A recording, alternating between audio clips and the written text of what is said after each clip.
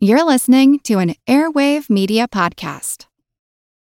When you need mealtime inspiration, it's worth shopping Kroger, where you'll find over 30,000 mouth-watering choices that excite your inner foodie. And no matter what tasty choice you make, you'll enjoy our everyday low prices, plus extra ways to save, like digital coupons worth over $600 each week. You can also save up to $1 off per gallon at the pump with fuel points. More savings and more inspiring flavors make shopping Kroger worth it every time. Kroger, fresh for everyone. Fuel restrictions apply. Today's episode is brought to you by our supporters on Patreon, including our Commodore class. That's Commodore's Obvious, Misfit, Sean, Lee, David, Torso and Pinches, Matt, Hangman Strain, Sir Rancid Cheese, Shelby, Andrew, Axios, Richard, Hartman, Skipper, The Sextant, Brian, Cap'n Crunch, Roger the Jolly, Vibrin, Artemis Killmeister, Carcos, Rotary Coast, MD, Lost Again, The Navigator, Vasios, Doc Lindsay, Pitlock, Ward, Workman, Chairboat, Gunsway Sally, Cannon Monkey, Rum Runner, Madam Anita Sparrow, Heifei, Bull, Vertigon, Rumgut, and Bootstraps Bailey.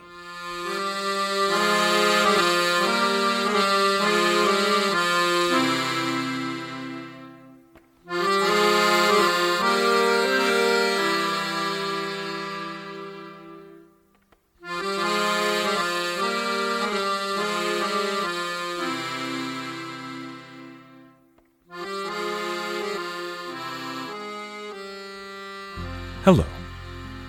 Welcome to the Pirate History Podcast. My name is Matt. Thank you for listening. When we left off last time, Rear Admiral of the Red, John Benbow, arrived in Boston to find orders awaiting him. Orders that he returned to England. Now, I said that he was ordered home because a war threatened to break out any minute, and that's true, but there was another reason. William Kidd. Well, not William Kidd himself, but a bunch of his stuff. See, William Kidd and Lord Bellamont and a few of the other important prisoners had been taken to London a few weeks earlier. But in the meantime, that voyage down to St. Thomas had returned with a bunch of Captain Kidd's treasure. Add to that everything that Bellamont had already tracked down around New England and, well, you've still only really got a fraction of what Captain Kidd had taken from the Quita merchant, but it was enough that it was worth taking back to England. Enough that it was only to be trusted to return to England on board a stout warship like that of Admiral Benbow. Beyond just the treasure, though, Benbow did bring back to England a number of Captain Kidd's men and even a few of Henry Every's men. Those pirates who had sailed with Henry Every had actually already all been acquitted, some of them at the Old Bailey in England and some of them back in America, but the authorities in Boston, when they got arrested, didn't believe them, so they've got to go prove it again. None of them were going to hang, though. Part of the reason that William Kidd would sit in prison for so long after returning to England was because they were waiting on John Benbow to arrive. Once he did, with all of that treasure and a few notable pirates like Nicholas Churchill, they would be able to get started with the proceedings. But Benbow, aside from transporting these goods, was not going to be involved. Instead, he presented himself to the Admiralty. When he arrived, he received word that, well, first of all, that King William was dead, but second of all, that the new Queen, Anne, was delighted at this windfall of treasure. She saw that all of the silver and gold and diamonds were not returned to their rightful owners. The merchants who owned the Quita merchant were not repaid by England. Instead, all of the money was donated to the Greenwich Hospital, that naval hospital that specialized in hook hands and peg legs. Benbow then gave a lengthy report about the defenses of England's enemies in the West Indies. It was an impeccable report about shore batteries and fortresses, naval strength, but of particular interest to the Admiralty was his information about the Spanish treasure fleet. This is episode 306, The Dunghill of the Universe. The internal politics of the Admiralty around this era can be kind of hard to pin down. We have records of the minutes of their meetings, but by this point those meetings were mostly formal affairs. It was a bunch of bewigged lords proclaiming their decisions in a very official capacity. What we don't have excellent records of are the debates and discussions that led to those decisions. And I bring this up because John Benbow is about to get promoted again, and I'm not sure who actually made the decision. I suspect that it came from, if not the highest office in the land, then just adjacent to it. If it wasn't Queen Anne herself, I suspect it was her husband, the Lord High Admiral. You see, Queen Anne was new to the job, and new monarchs really like to promote able people into positions of greater authority. The entrenched bureaucrats and officers who were already in place might have conflicting loyalties. Not necessarily to, a malicious power, but imagine, say you've got an admiral on the Admiralty board who was deeply loyal to the good King William. This was not uncommon, as so many officers had come up with William during the Glorious Revolution. Now this hypothetical admiral, and I mean it, there's nobody I've got in mind here, but this admiral may not have any animosity to Queen Anne, the rightful heir of King William, but he might think that he knows better what William would have wanted, so he might work toward that goal instead of what the new queen says. All the while doing so with the best intentions, trying to do what he thinks is right for the nation, and he might even be seen as, a loyal opposition. But for the queen, that's not great. And then, of course, there is the very real possibility that some of them might have actual loyalty to a malicious power, or, the much more common, just greed and corruption. Or maybe they just don't like you. That's why new monarchs like Queen Anne were so eager to promote new men into positions of power. Beyond that, though, John Benbow was a national icon. He was the bravest man on the sea, a hero that the people just adored. In part, they loved John Benbow so much because he was a commoner, and a fairly low-born commoner. His father was a tanner, and John Benbow was only 4 years old when he died. Benbow joined the Navy as a cabin boy at a very young age to escape poverty, and he turned out to be enormously intelligent and enormously talented. He was a low-born lad made good simply by his own merit, and that's a story that people love. It also makes the Queen look really, really good when a man like that gets a big promotion under her watch. Thanks to his low birth, though, I imagine it came as something of a surprise when John Benbow learned that he was to be promoted yet again. He was Rear Admiral of the Red. That's the highest-ranking Rear Admiral. To get promoted beyond that was uncommon for a commoner. It wasn't unheard of, and it was becoming a lot less uncommon here in about 1700 when everybody was quickly realizing that skill at sea was actually really important for the maintenance of the empire. But John Benbow was still probably at least a little surprised to be promoted to Vice Admiral of the Blue. The Vice Admiralty was a relatively elite club. Benbow was also given command of a new ship, HMS Breda. Breda was a fantastic ship of the line.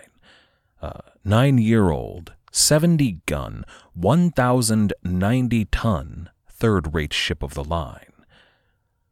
She was a queen of the seas, and John Benbow was honored to command her.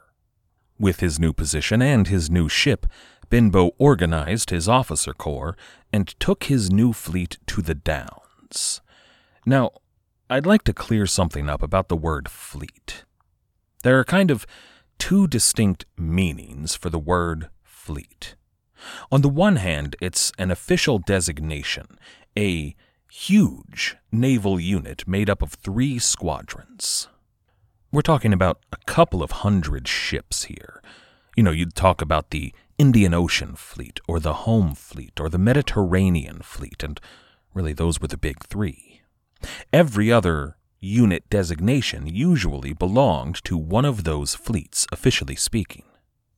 And while those fleets all had an Admiral of the Red who was in overall command, that Admiral of the Red almost always stayed in London, usually at the Admiralty. When a naval unit was actually deployed to a place like, say, the West Indies, that was almost always a squadron, either the blue, white, or red. What Benbow actually commanded here was the Blue Squadron of the Home Fleet as their vice admiral, and vice admirals were usually the highest rank to actively command ships on the water. On the other hand, there's the colloquial definition of the word fleet. So when I say John Benbow's fleet was going to the Downs, I actually mean his squadron, but it's a large group of ships, otherwise called a fleet. Now that bit of pedantry is cleared up, John Benbow got to work, but his first job at the Downs was actually kind of dull. It was important, but as far as a good story is concerned, kind of dull. John Benbow spent almost a year at the Downs, and they served as kind of a fleet in being. Just trumpeting England's naval readiness to the French. But while they served as a fleet in being, Benbow was overseeing a scientific study. A large group of doctors and surgeons and scientists from the Royal Society and the Greenwich Hospital and a number of other institutions in England, they were assigned to Benbow's fleet to study shipboard diseases. The crews of Benbow's fleet were only allowed to eat their regular rations. Hardtack, some questionable meat, stale water that was cleaned with a tot of rum. Not exactly a healthy diet. The men were not particularly pleased with this because they were at the Downs. And remember, the Downs had all of those little boats going from ship to ship selling all kinds of delectable treats. Food, candies, drugs, alcohol, and women. The men were not allowed to buy any alcohol, candy, or food. The drugs were overlooked, and the women were positively encouraged. All of these quote-unquote wives were allowed to come visit their quote-unquote husbands as often as possible. And you might be thinking, wow, that sounds like a perfect recipe to make everyone really, really sick. And you'd be right, and that was the point. Regular Navy rations, and women of ill repute, made men sick. Everyone knew it, but now they had all of those researchers writing down exactly what was happening, to the day, how these men got ill, what their symptoms were, that kind of thing. It was a formal study that then these researchers could take back to the Admiralty and say, hey, we found out that regular rations make people sick.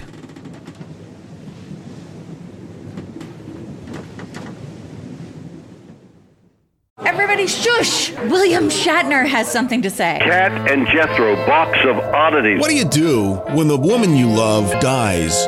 Well, of course you dig her up and you live with her. Aww. The show examines weird things. There are plenty of old photographs from this time period of children out in the streets playing in and among the dead horse carcasses. Oh, I miss those days. Things used to be so much simpler. Cat and Jethro. Then there's the urine wheel, which sounds like a really bad game show. Thing done weird things. Wheel of urine! Cat Cat and Jethro, Box of Oddities. That is really mysterious. Join Cat and Jethro Gilligan Toth for the strange, the bizarre, the unexpected, as they lift the lid and cautiously peer inside the Box of Oddities. The Webby Award-winning Box of Oddities podcast from Airwave Media. Napoleon Bonaparte rose from obscurity to become the most powerful and significant figure in modern history. Over 200 years after his death, people are still debating his legacy. He was a man of contradictions, a tyrant and a reformer, a liberator and an oppressor, a revolutionary and a reactionary. His biography reads like a novel, and his influence is almost beyond measure. I'm Everett Rummage, host of the Age of Napoleon podcast, and every month I delve into the turbulent life and times of one of the greatest characters in history, and explore the world that shaped him in all its glory and tragedy. It's a story of great battles and campaigns, political intrigue, and massive social and economic change. But it's also a story about people, populated with remarkable characters. I hope you'll join me as I examine this fascinating era of history. Find The Age of Napoleon wherever you get your podcasts. After a couple of months of this, those doctors and surgeons began to administer some new proposed cures to the diseases that the men were suffering. The important one was a miracle elixir that was being pushed by a Dr. Moses Stringer. Stringer was one part visionary, one part mad scientist, and one part total quack. But his new miracle elixir was promising. He called it the salt of lemons. In his book, The Admiral Benbow, Sam Willis writes, quote, "Stringer was only too keen to sing their praises from the rooftops. In a published tract, he claimed the elixir cured, among many hundreds of other ailments, nothing less than the plague, the pestilence, all malignant fevers, snake bites, and all inveterate deadly poisons whatever, deafness, smallpox, ringworm, and miscarriage." End quote. The salt of lemons was simply a crystal form of citric acid. Suffice it to say, citric acid did not cure deafness, plague, or all deadly poisons, but it was very good for scurvy. Aside from just, boosting the immune system. And were a sailor to add this salt of lemons to a mug of water that already carried a tot of rum, it was positively delicious. The sailors loved it. Now, of course, England was not the first to discover that citrus was good for preventing scurvy. I think that was probably the Chinese. But they were the first power in Western Europe to adopt its use across the board for their naval power. Here in 1701, it was John Benbow's fleet, bound for the West Indies, that was the first to carry a large amount on board in an attempt to keep his men healthy. Once this study was complete, Benbow's fleet spent a month or two just kind of patrolling the English Channel. Which, he did, but that was only part of the job. See, these channel patrols would take Benbow right by the French port of Brest. And whenever he passed by Brest, a small boat carrying an agent of John Benbow would nonchalantly make his way into the city, where he would meet with a double agent in France who took reports from a vast network of spies. Benbow was collecting a huge amount of intelligence from this spy network, and if most of it weren't exactly world-shaking, they did receive a lot of news about French intentions in the war to come. But one bit of news did shake the world, at least a little. It was news concerning the Spanish treasure fleet.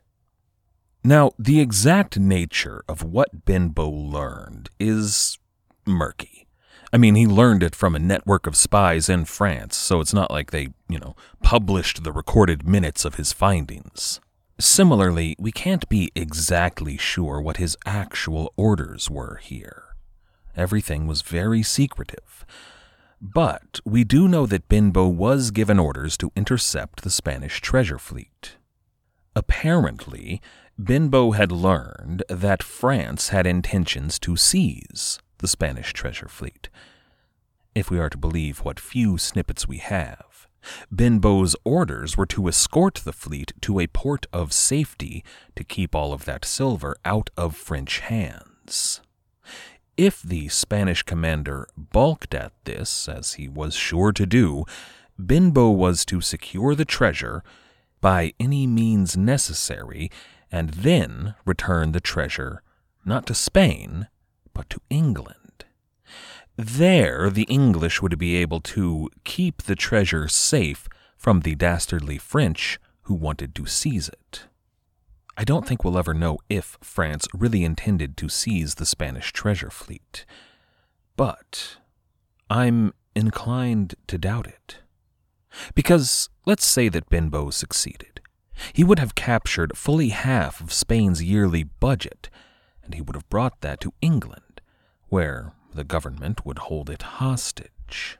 If, say, France were to engage in a war against England, the Netherlands, and the Holy Roman Empire, as she had back during the 9 Years' War, all of that money sitting in London would surely influence Spain's decision to join. Benbow waited at the Azores for a few weeks for the treasure fleet, but they never showed up where they were supposed to be. It looks like he probably arrived just a little bit too late. When his supplies began to run low, notably the salt of lemons and his beer, Benbow was forced to continue on to the West Indies. And for the record, the French did not capture the fleet. When Benbow arrived at Jamaica this time, though, he would not be met with the frosty reception he had enjoyed last time. William Beeston, Lieutenant Governor of Jamaica, was writing the Admiralty frantic letters, very nearly begging them to send Benbow along with a fleet with the utmost haste. He wanted them here, and he wanted them here now. Of course, there was very little the Admiralty could do to hurry Benbow along, because he was waiting for the Spanish treasure fleet. If not for that, he would have already arrived in the West Indies. The reason Beeston was so frantic was because of the aggressive French posture in the region. More and more, they were pretty clearly planning a massive expansion in the West Indies. Any sensible person would assume that any French expansion in the West Indies would come at the expense of either the English or the Dutch, their enemies. But the intelligence that Benbow had gathered from his spy network in France suggested a different plan on the part of the French. He had learned relatively reputably that France intended to expand into Spanish colonial territory. And that's not as crazy as it might sound. I mean, remember just a few months back when French soldiers marched into the Spanish Netherlands and took command of all of their forts on the border with the Dutch. All of a sudden, the Spanish were out and French officers were giving orders. That's a Spanish territory falling into French hands because Philip V, grandson of the French king, sat on the Spanish throne. Now, I don't think anybody believed that France was going to march into Mexico or sail on Cuba and start to attempt to give orders, but there were other Spanish colonies that were at risk. I mean, think about Santo Domingo. Hispaniola had been contested between the French and Spanish for decades, ever since the very first Boucanier had arrived there. In the last war, the 9 Years' War, Hispaniola had really been the front line in the West Indies. England hadn't had a huge role to play in the West Indian War because so much fighting was going on between France and Spain. Remember the tragedy of La Limonade?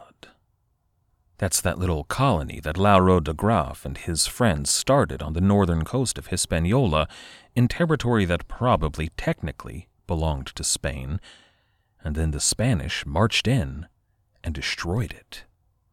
And sure, they might be allies now, but the Spanish on Hispaniola very much remembered how much the French desired to move into their territory. If anything, this new dynamic, Philip V, grandson of Louis XIV on the Spanish throne, well, that made the possibility that the French would claim the whole of Hispaniola much more likely.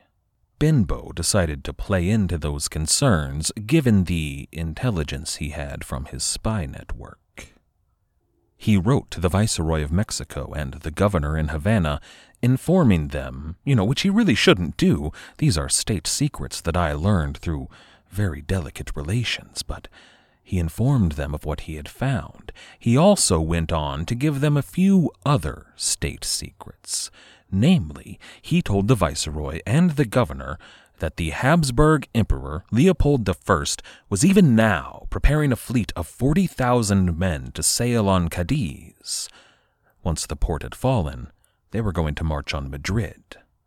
And they were going to place Leopold's grandson, the rightful King of Spain, on the throne. Naturally, Benbow was only telling the Viceroy this because, after all, they would be allies once the dust settled from this massive military maneuver. Maybe, Viceroy, it would be in your best interest, for the sake of your career, not to interfere when the war breaks out. The Spanish responded in a non-committal fashion, but as we will see, Benbow had planted some seeds that would bear fruit. In the meantime, though, Benbow had a major problem. The men in his fleet were falling ill. All of that salt of lemons had run out, and scurvy was beginning to run rampant, not to mention all of the other tropical diseases that these Europeans had never encountered before. Now, Benbow ordered the man who was in charge of the sailors' health in Port Royal, a Jamaican official, not a fleet official, he ordered him to give them lemons. Hey, we've got this study, it's proven, that's what you need to give them, but this guy was stubborn. He didn't believe in any of this newfangled research. He wanted to follow time-honored traditions. In the treatment of scurvy, instead of, citric acid, he employed a regular dose of, and I'm not making this up, of powdered toad's eyes. This did not cure the men, and Benbow was furious.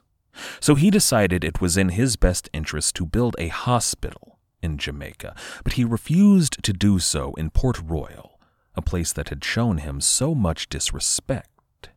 Benbow viewed Port Royal as, quote, the dunghill of the universe, the refuse of the whole creation, the clipping of the elements, a shapeless pile of rubbish confusedly jumbled into the emblem of chaos.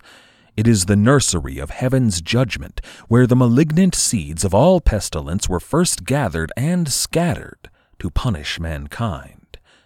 The town is the receptacle of vagabonds, the sanctuary of bankrupts, the closestool for the purges of our prisons, as sickly as a hospital, as dangerous as the plague, as hot as hell, and as wicked as the devil. End quote. So instead of building a hospital in Port Royal, he chose a site outside of the city. It was a large plot of undeveloped land. Unfortunately for Benbow, the reason that large plot of land remained undeveloped was because during the spring rainy season, it turned into a swamp infested by mosquitoes. At first, in his new hospital, the men did begin to recover from their scurvy, given the proper treatment.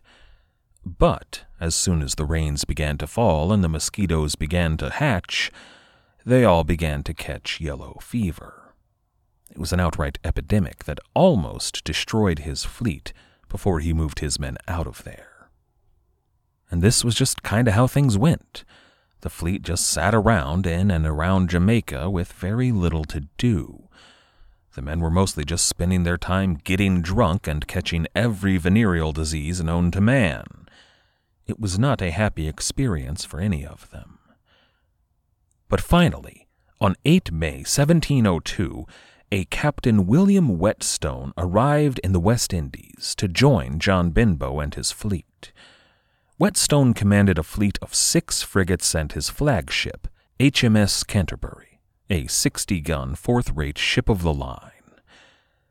This new fleet and all of these fresh sailors were very much welcome to Benbow, but so was the news that Whetstone brought with him. Whetstone had letters informing the admiral that England had declared war on France.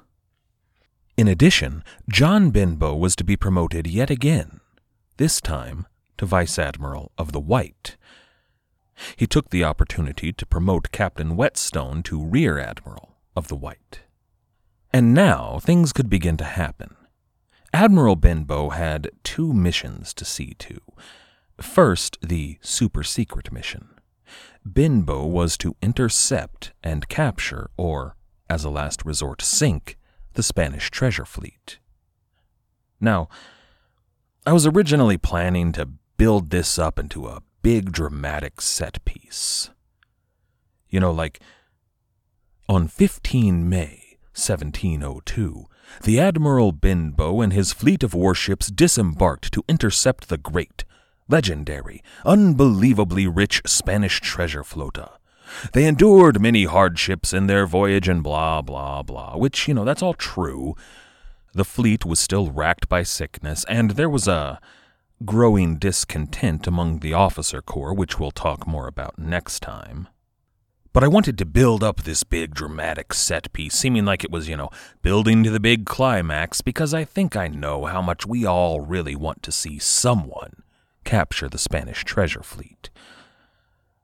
But the thing is, Benbow doesn't do it. And it's not that he failed, he just didn't get a chance. First of all, he dispatched Whetstone to go track down the governor of Saint-Domingue, Jean-Baptiste Ducasse. But Benbow took the majority of his fleet to go capture the Spanish treasure flota. It took about a month trying to track it down when he finally learned that it had already left the region. It was gone. So, John Benbow decided to join Rear Admiral Whetstone in his hunt for Jean-Baptiste Ducasse. He might not have captured the Spanish treasure fleet, but what was to occur was the first major naval battle of the War of Spanish Succession. And the outcome of that battle would convince the Admiralty and the Queen that a large fleet in being in the West Indies was not their best tactic. Instead, perhaps, they should focus on privateers. I'd like to thank everybody for listening. I'd like to thank everybody who helps to support this show. Everybody who has left us ratings or reviews, everybody who has recommended this show, and all of our supporters on Patreon. Without all of you, this wouldn't be possible. So thank you. Our theme music was, as always, The Old Captain by the fantastic band Brillig. If you haven't checked them out yet, you absolutely should do so. You can find them at brillig.com.au. That's BRILLIG.com.au. After you're done over there, why not check out our website at piratehistorypodcast.com. The Pirate History Podcast is a member of the Airwave Media Podcast Network. If you'd like to check out some of their other fine shows like The Sit Down, a Mafia history podcast, you can do so at airwavemedia.com. As always, and most importantly, thank you for listening.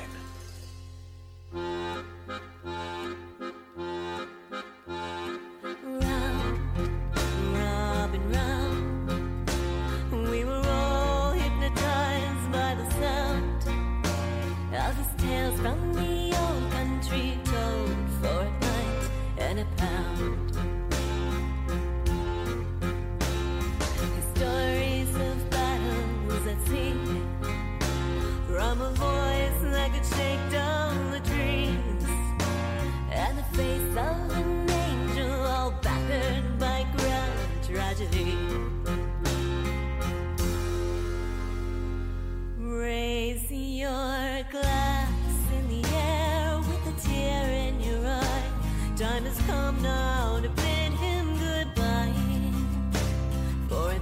flight this morn, the old captain has died.